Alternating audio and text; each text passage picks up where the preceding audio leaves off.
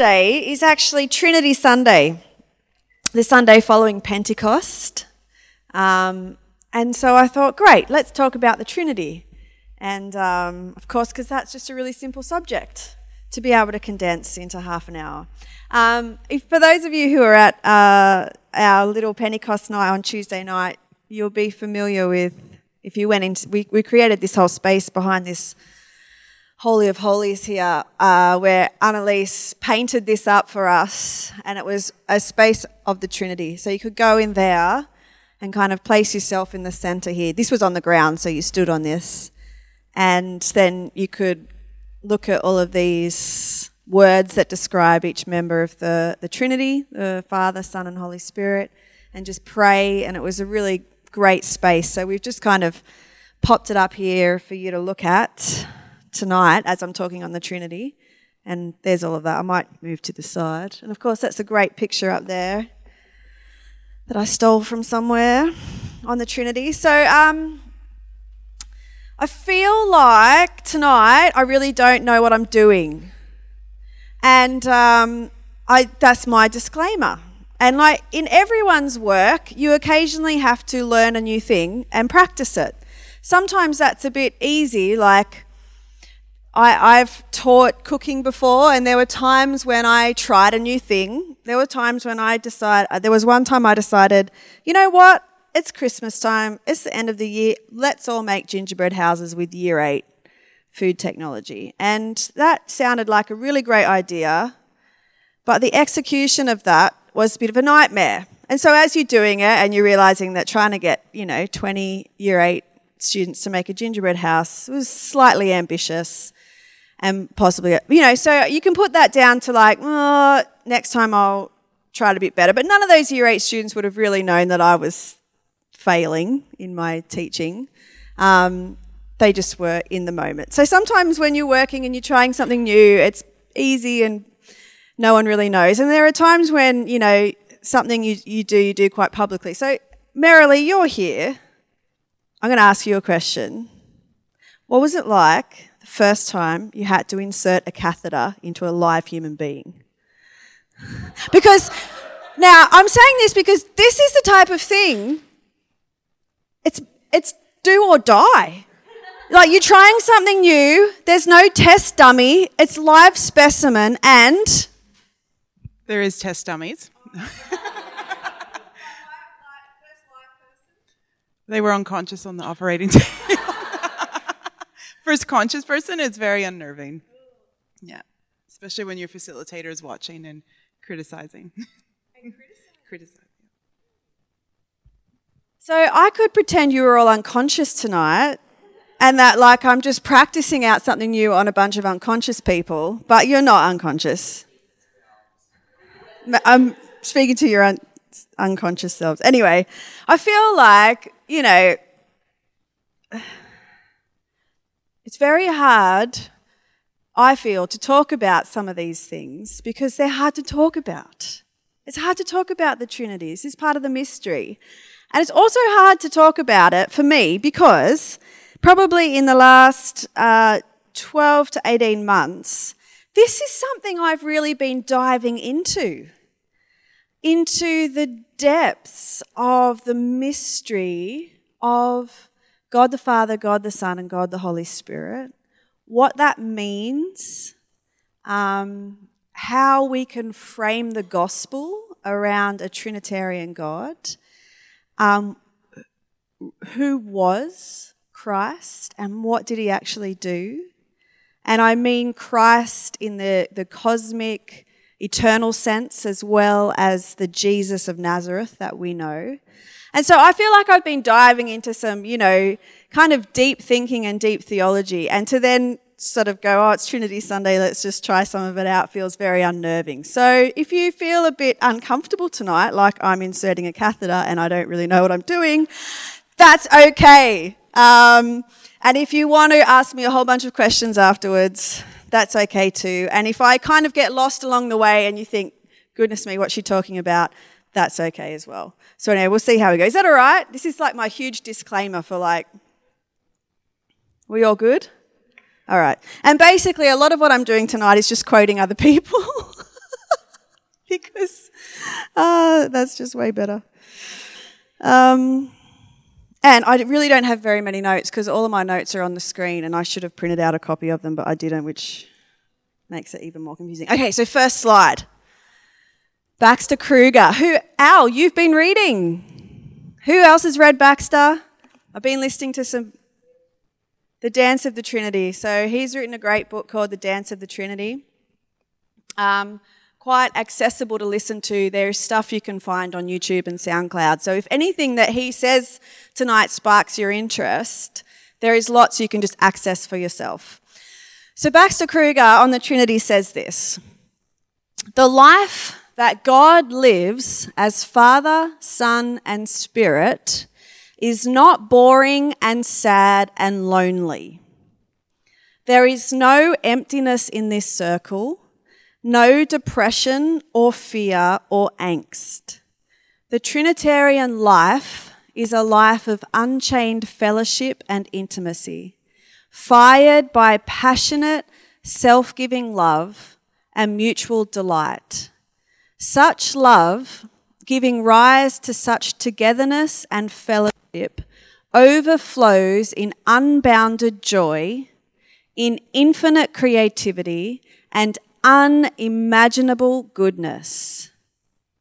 The gospel begins here with this God and with this divine life, for there is no other. Before time dawned and space was called to be,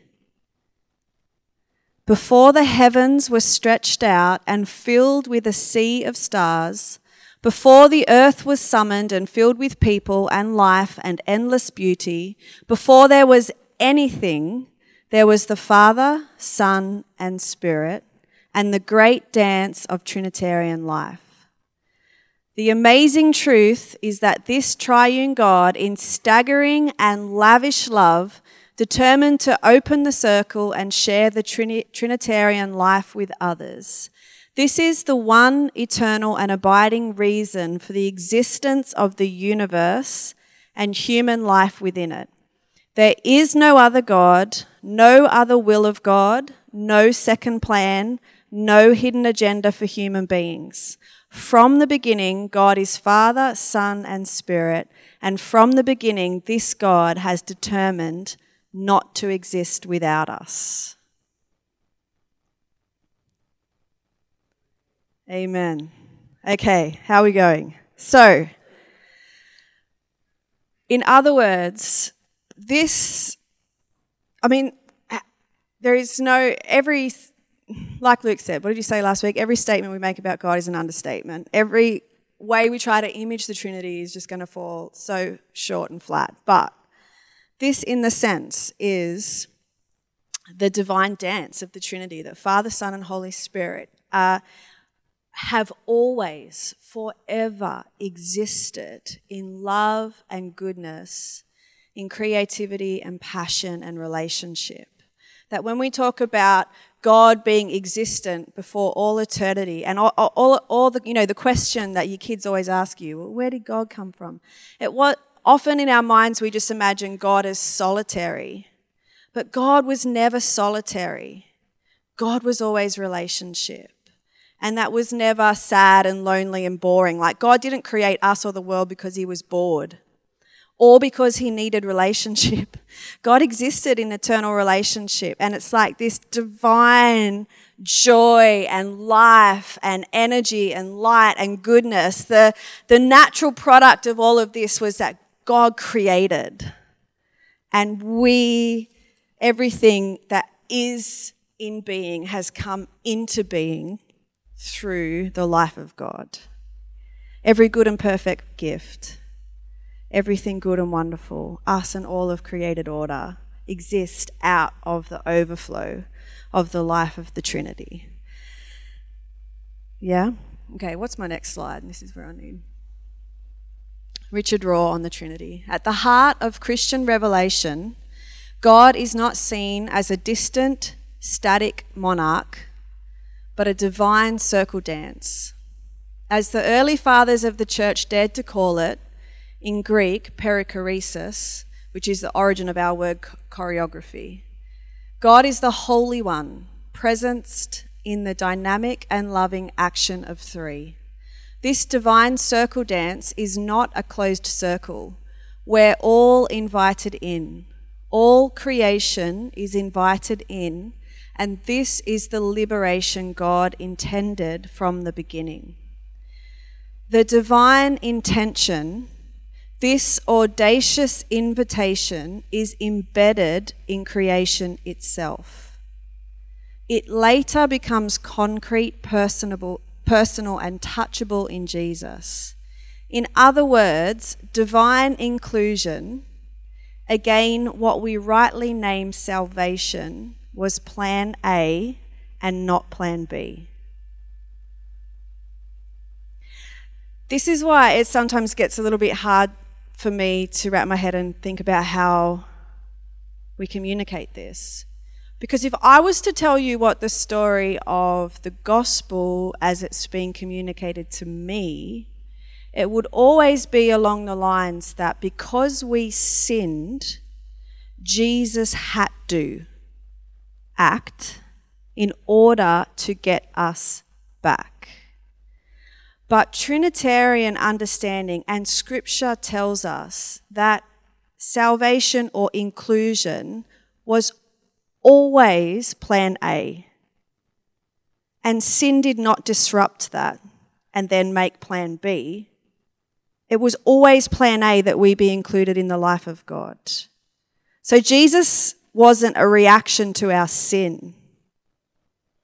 Jesus' coming to earth was the natural, always planned overflow of Trinitarian love.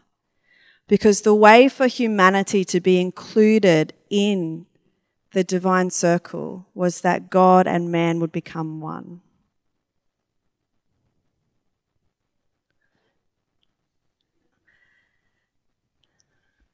Anyway, the Bible actually says this. Do I have a Bible verse next? Yes. Ephesians chapter 1. Praise be to the God and Father of our Lord Jesus Christ, who has blessed us in the heavenly realms with every spiritual blessing in Christ.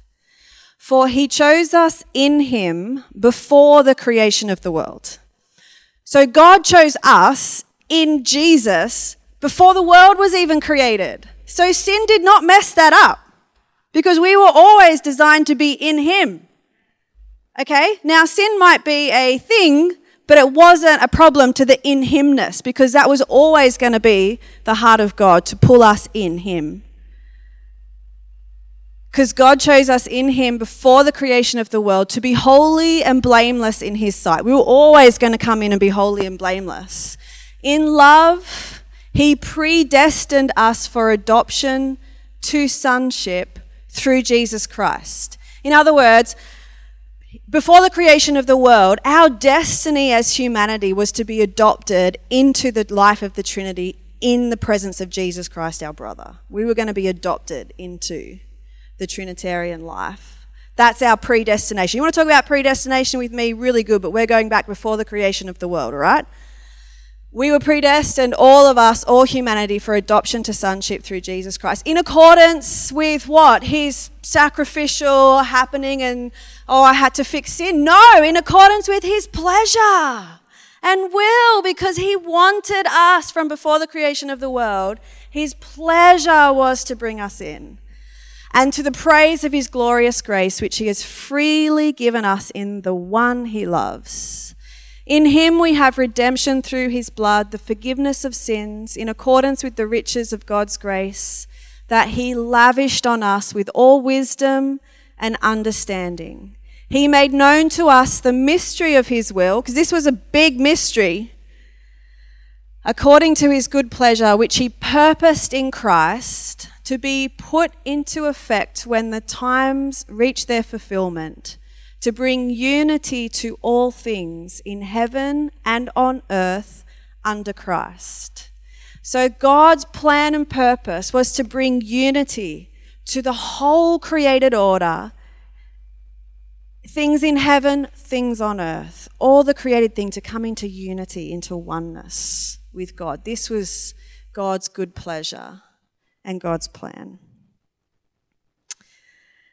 Everything that you see, everything that you know, you and all history that has come before us and all things that will come after us, all of that has sprung out of God's divine life.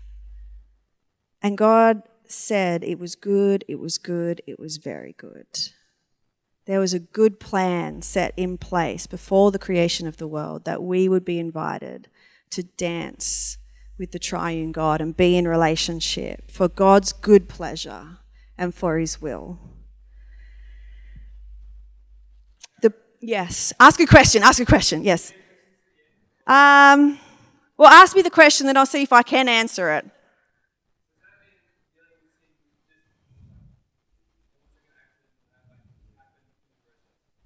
Whoa.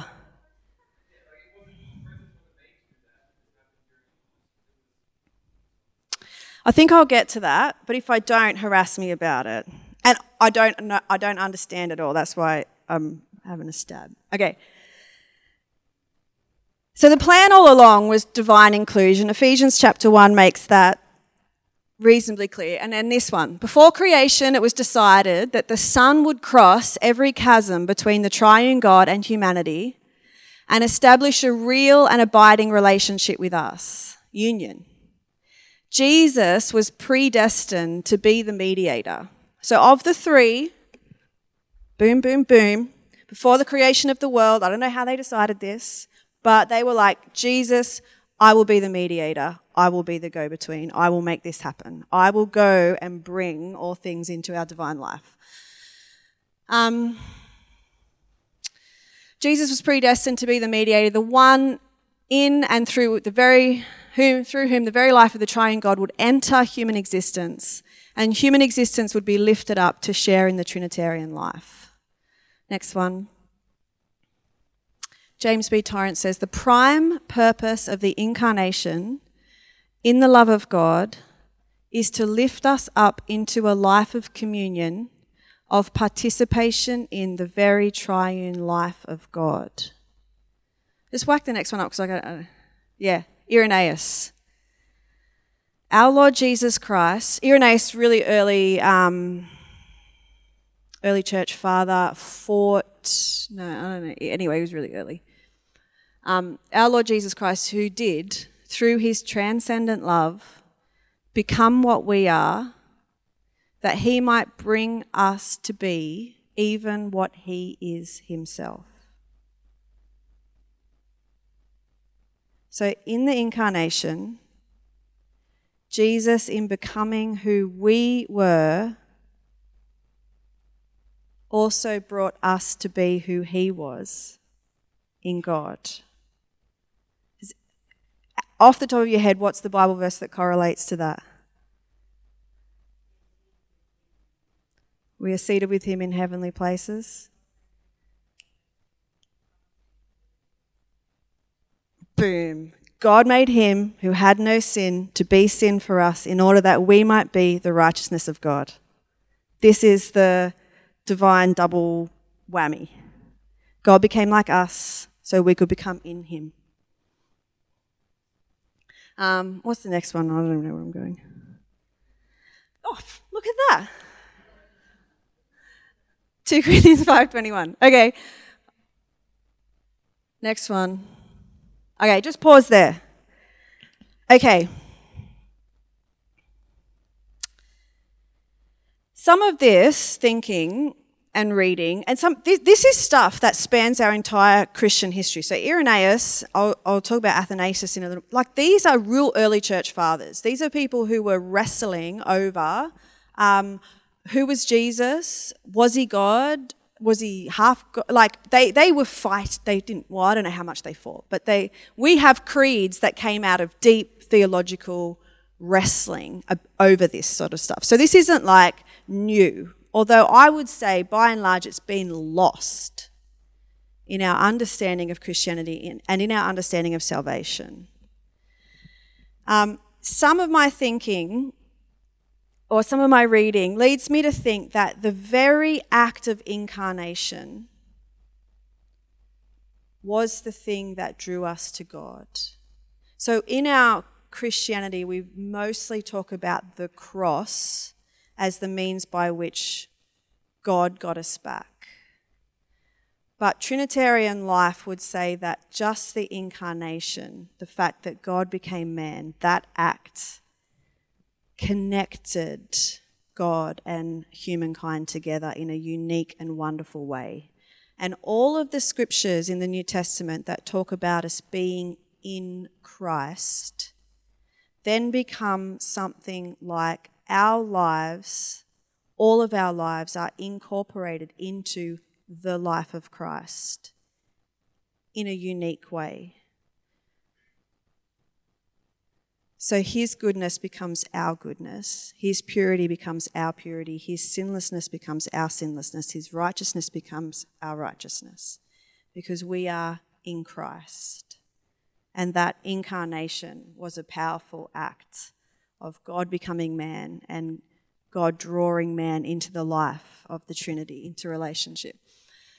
Athanasius, really early church father, and this is Robert Farrakap, I'm paraphrasing him.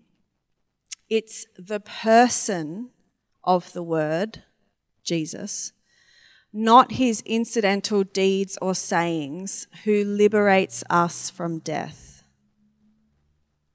The reconciliation of the human race springs not out of something that Jesus did at one point in time, but out of who he is before, during, and after all time.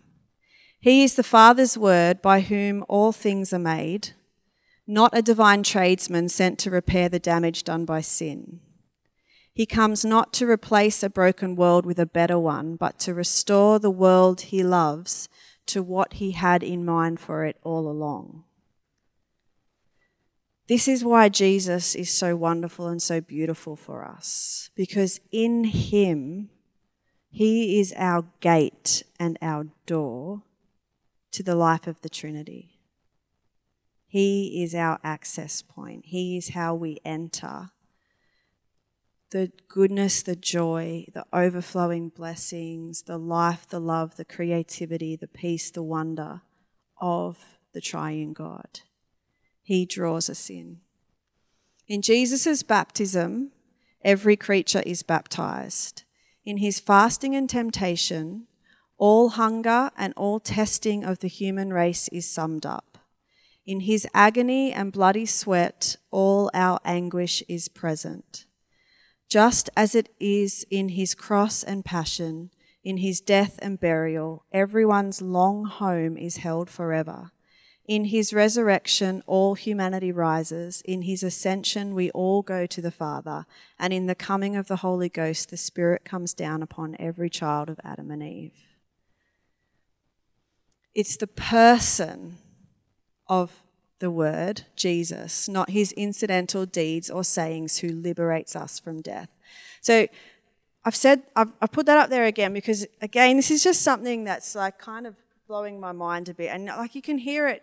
You know what? It's like when you get a revelation. It's not anything Jesus did that rescues me. It's Jesus himself who rescues me. So I don't have faith in what Jesus did. My faith and my trust are in Christ. I am trusting that he's the great stand-in for me. I trust in him. I don't trust in what he did for me. I trust in him. It's a distinction, but it brings real life and liberty, because then we don't have to fight about what he did or why he did or how he did it. It's not transactional.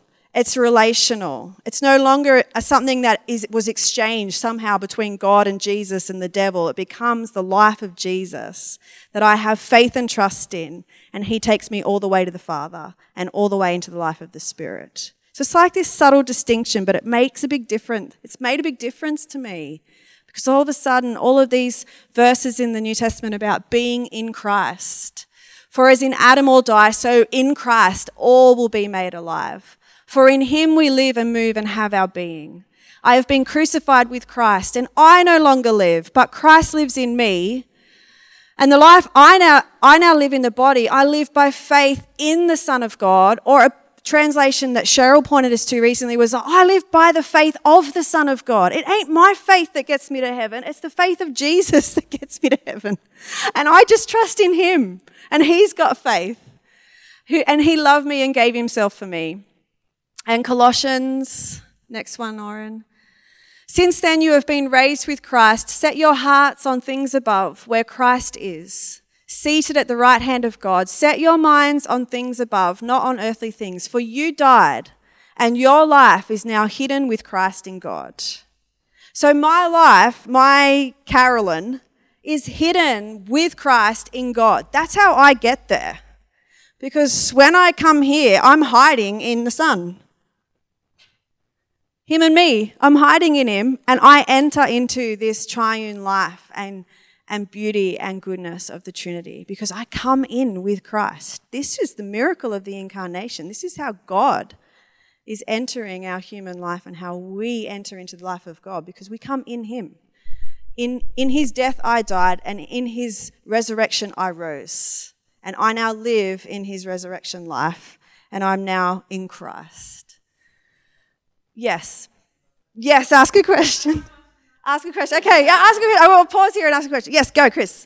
Like, I know the Bible talks about hidden and stuff. Like, are we hiding from the Father and the Spirit? Was that your question, Jade? No. No. It's our doorway.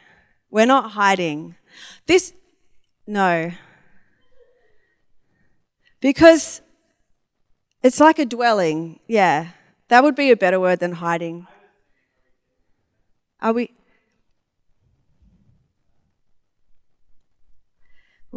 hidden from death and decay? Hidden from the consequences of our sin, maybe? What were you saying, Linda?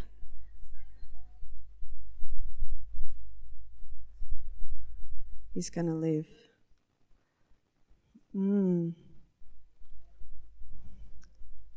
Yeah.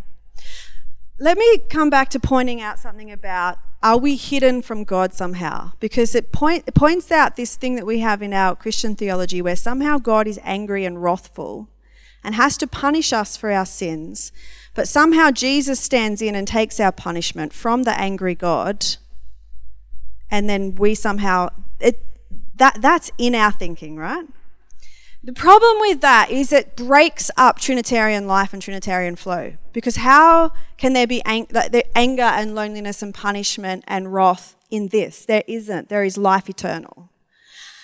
How could God, what was the Holy Spirit doing? This is what Baxter Kruger says. If God was angry and was punishing Jesus on the cross, what was the Holy Spirit doing? Was he like the mum caught between an angry dad and the son going, oh my God, am I on dad's side or am I on my son's side? Like, it breaks up the whole Trinitarian life. It can't work like that. It can't be that. Because that doesn't really represent the heart of what the Trinity is in our scriptures. So we're not hidden from any kind of punitive God or angry God. Because it just doesn't work for who we know God to be.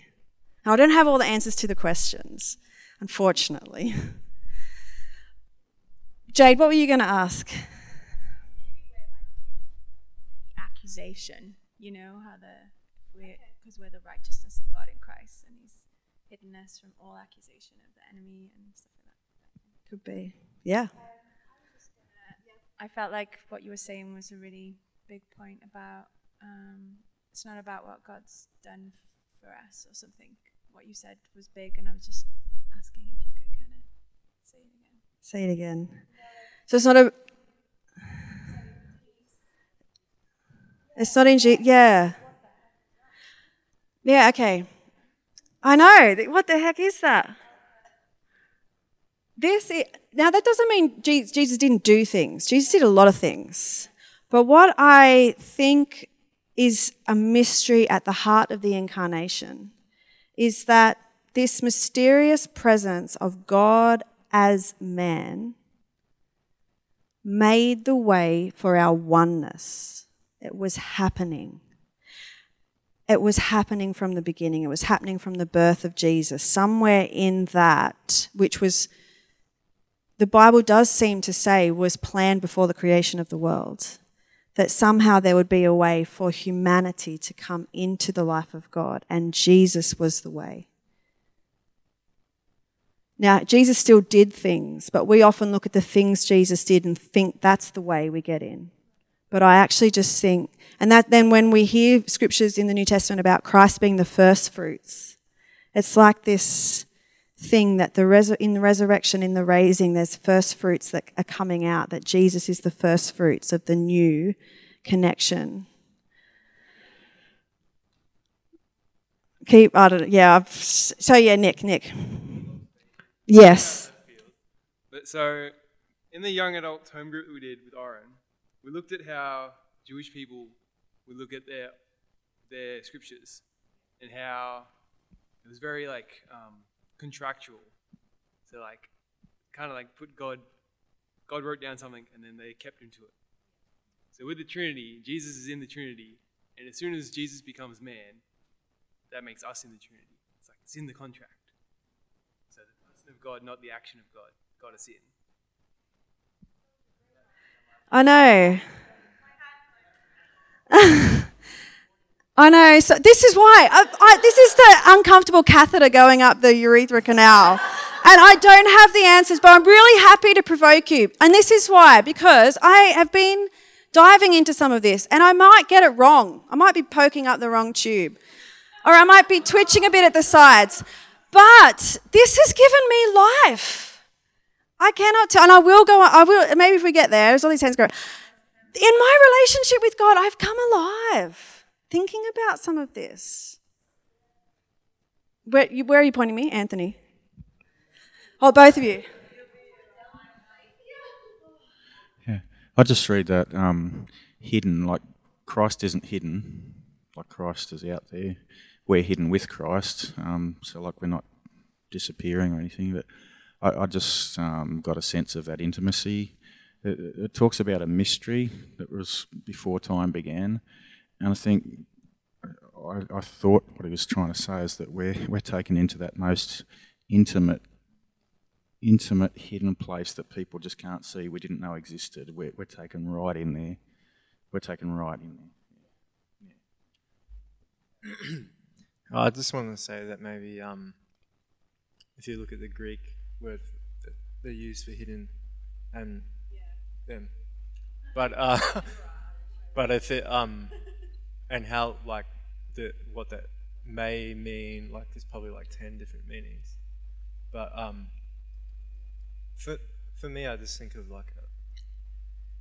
I don't know, how you take a child and hide them with you, like a nest kind of thing. That's how I see it. Yeah. Now, Luke, you were going to say something. Probably sort of repeating what people have said, but yeah, I think what you said there, Anthony, I think of the way Archie gets up in the morning and it does this to Carolyn because I'm normally making coffee, but she'll be sitting on the lounge waiting for her coffee, but Archie will come and just fold himself into her, and it's this.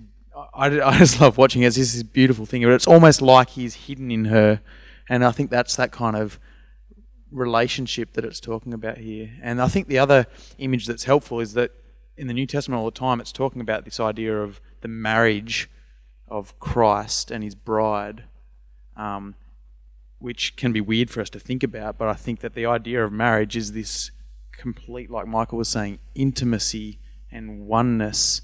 And so for us to be hidden with Christ, I think is this picture of relationship and of unity and of us being in together. Les, yeah. Oh, good. Just thinking of Revelation where it says we're co-heirs of heaven. I'm looking at that clock and just realising it's not working, I don't think. So it's not a good... It is... Oh, it's 20 past 5. Okay, all good.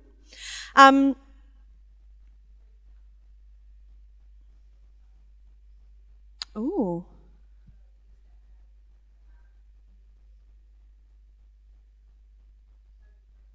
Yeah.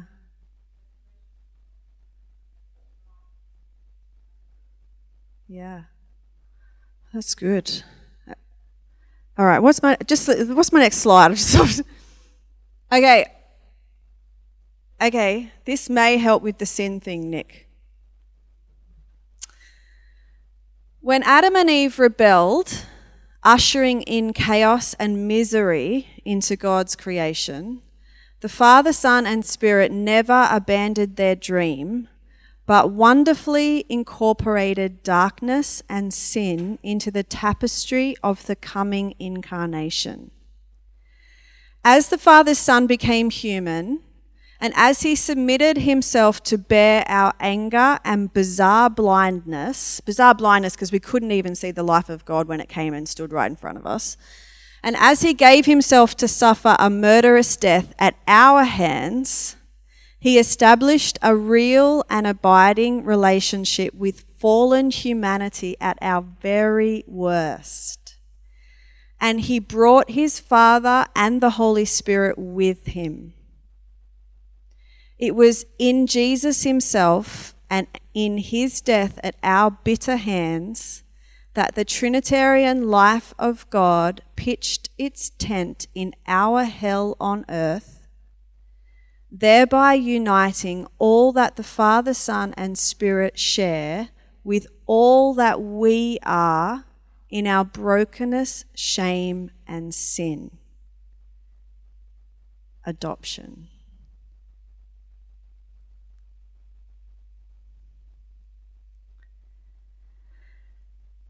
Al. You can come at it from another angle. The Old Testament, the Holy Spirit rested on people for anointings and a ministry like Samson and different guys. But the New Testament, God was in the Holy of Holies, and there was a veil there. So he wasn't in everybody. But when the veil was torn from top to bottom, and I've been told by some people in the past the teaching was so you could walk in there, but I don't see it that way now. It was torn so he could come out. When Jesus recreates you, all right, and your new birth, God the Father, Jesus and the Holy Spirit, God is now free to come and reside in you, John 17. So that's what happened. He came out of his Holy of Holies, and his desire, he's been waiting 2,000, 3,000 years, whatever it was, to get out of that little box and come and live with us.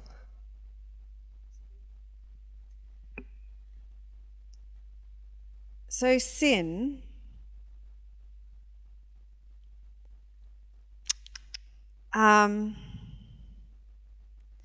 I'm not going to say this very well because I'm just repeating something I heard that I haven't really digested yet, but this is what I heard. Our contribution to the Trinitarian life was to murder Jesus. And God says, just watch what I can do with that. And he turns it into union. Why that's important and why it is that Jesus died, God died at the hands of our sin. And this guy talks about, it's not sinners in the hands of an angry God, it's God in the hands of angry sinners. When we, the royal we, crucified Jesus, God turns that into our adoption. That's quite a powerful cosmic rabbit hat pulling. What that means for me and you, and this is where you need to go away and chew on this for a while, this is what it says to me. If God can do that with my murder of him, then there is no sin in me that I do, that I participate in, that God cannot turn into glorious relationship. There is no sin in me, there is no brokenness in me, there is no repetitive thing that I do that God that stops the breakthrough of God in my life in drawing me into the life of the Trinity. Sin is just not an obstacle, because God went to the most sinful place and pitched his tent there and said, now I belong with you and you belong with me. So in your life, in your sin, in your struggles, in your shame, in those things you can't stop doing or that stuff you can't stop thinking, none of that withdraws you from the life of God, from God's angle. It affects the way we perceive and enjoy the life of God, but it doesn't dynamically take us out, because there is no place dark enough that can extinguish the light of God. That's the power of the cross. And our great enemy was always death, and sin was always the mafia boss's death goonies. And Jesus conquered death by blowing it apart on the inside, and now death is no longer our enemy. I don't know if that helps with the sin thing, Nick, but no, all right. Okay. All right, that's as much as I've got to give you. I don't know if what was your question, Nick? Ask me a question again. Oh. An observation about sin.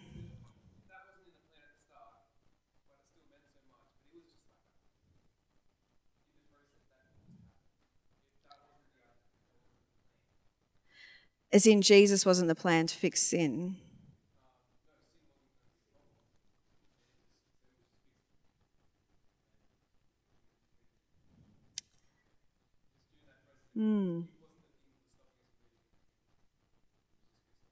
It was fixed along the way. I might have to chew on that. Possibly. I think we have a bigger problem with sin than God does. I don't mean that cosmically, like God has no problem with sin. What I mean is in our practice of Christianity, we live like God has a big problem with sin. But Jesus tells us God does not have a big problem with sin because he's fixed it. And we're in. It's only our hang-ups that exist now. It's like slavery. The Bible uses lots of language, yeah. Okay.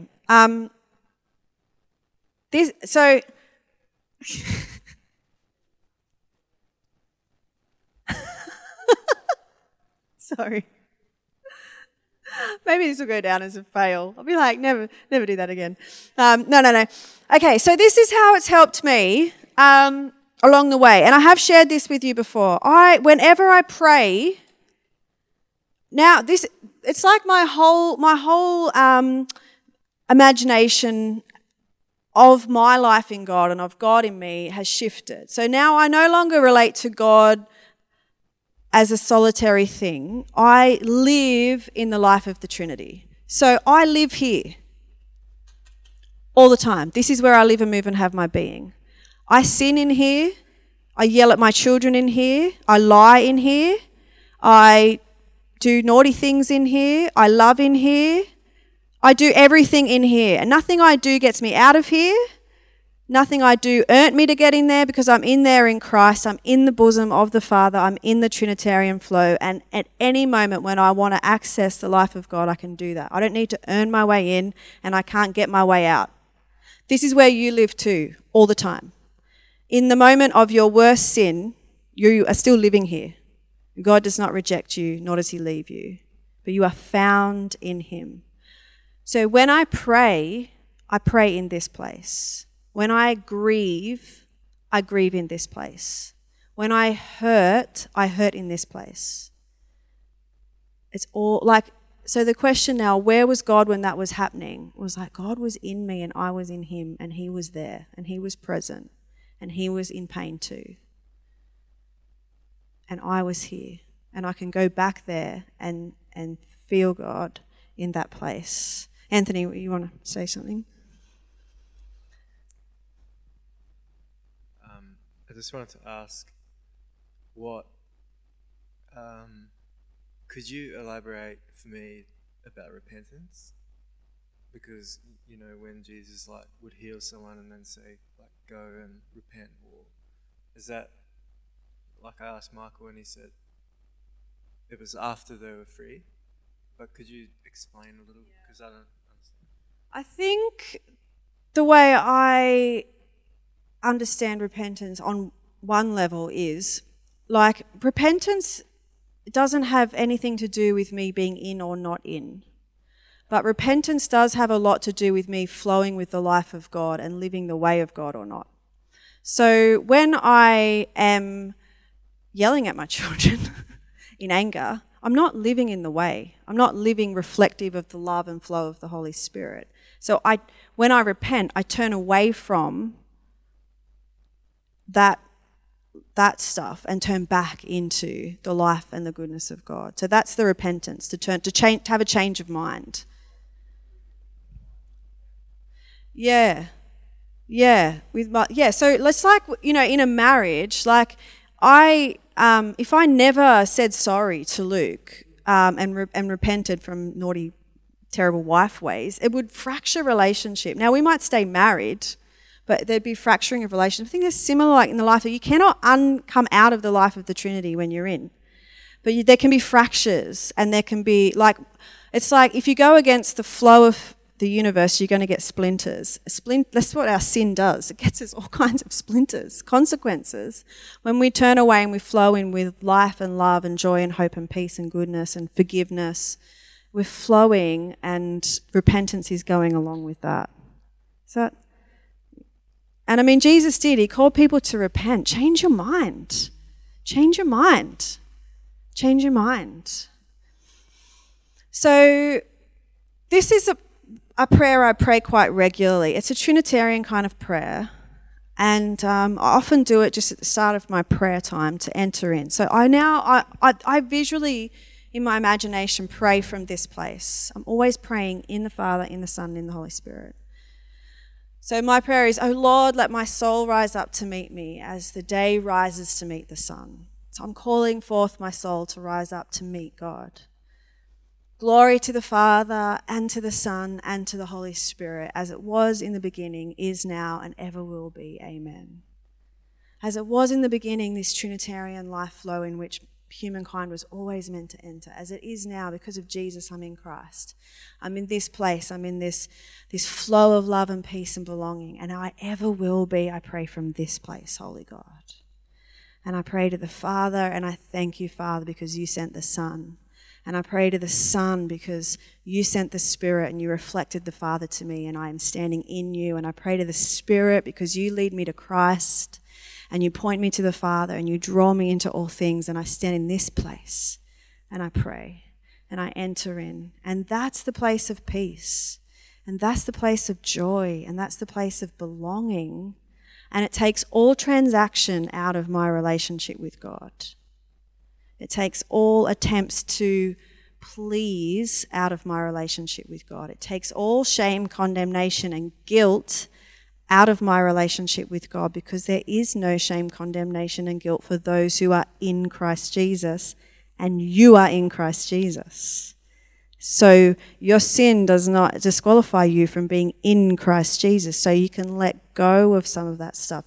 And sometimes that's hard to do, but we can let go of it as we enter into the flow of God.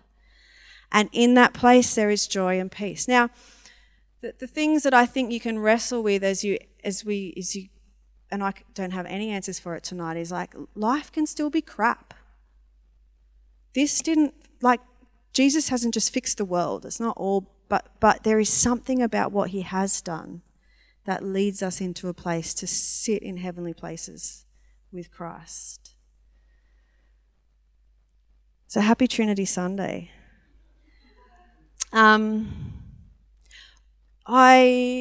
What's the time? Probably need, you know what you really need to do, and maybe, I don't know, Cheryl, if you want to,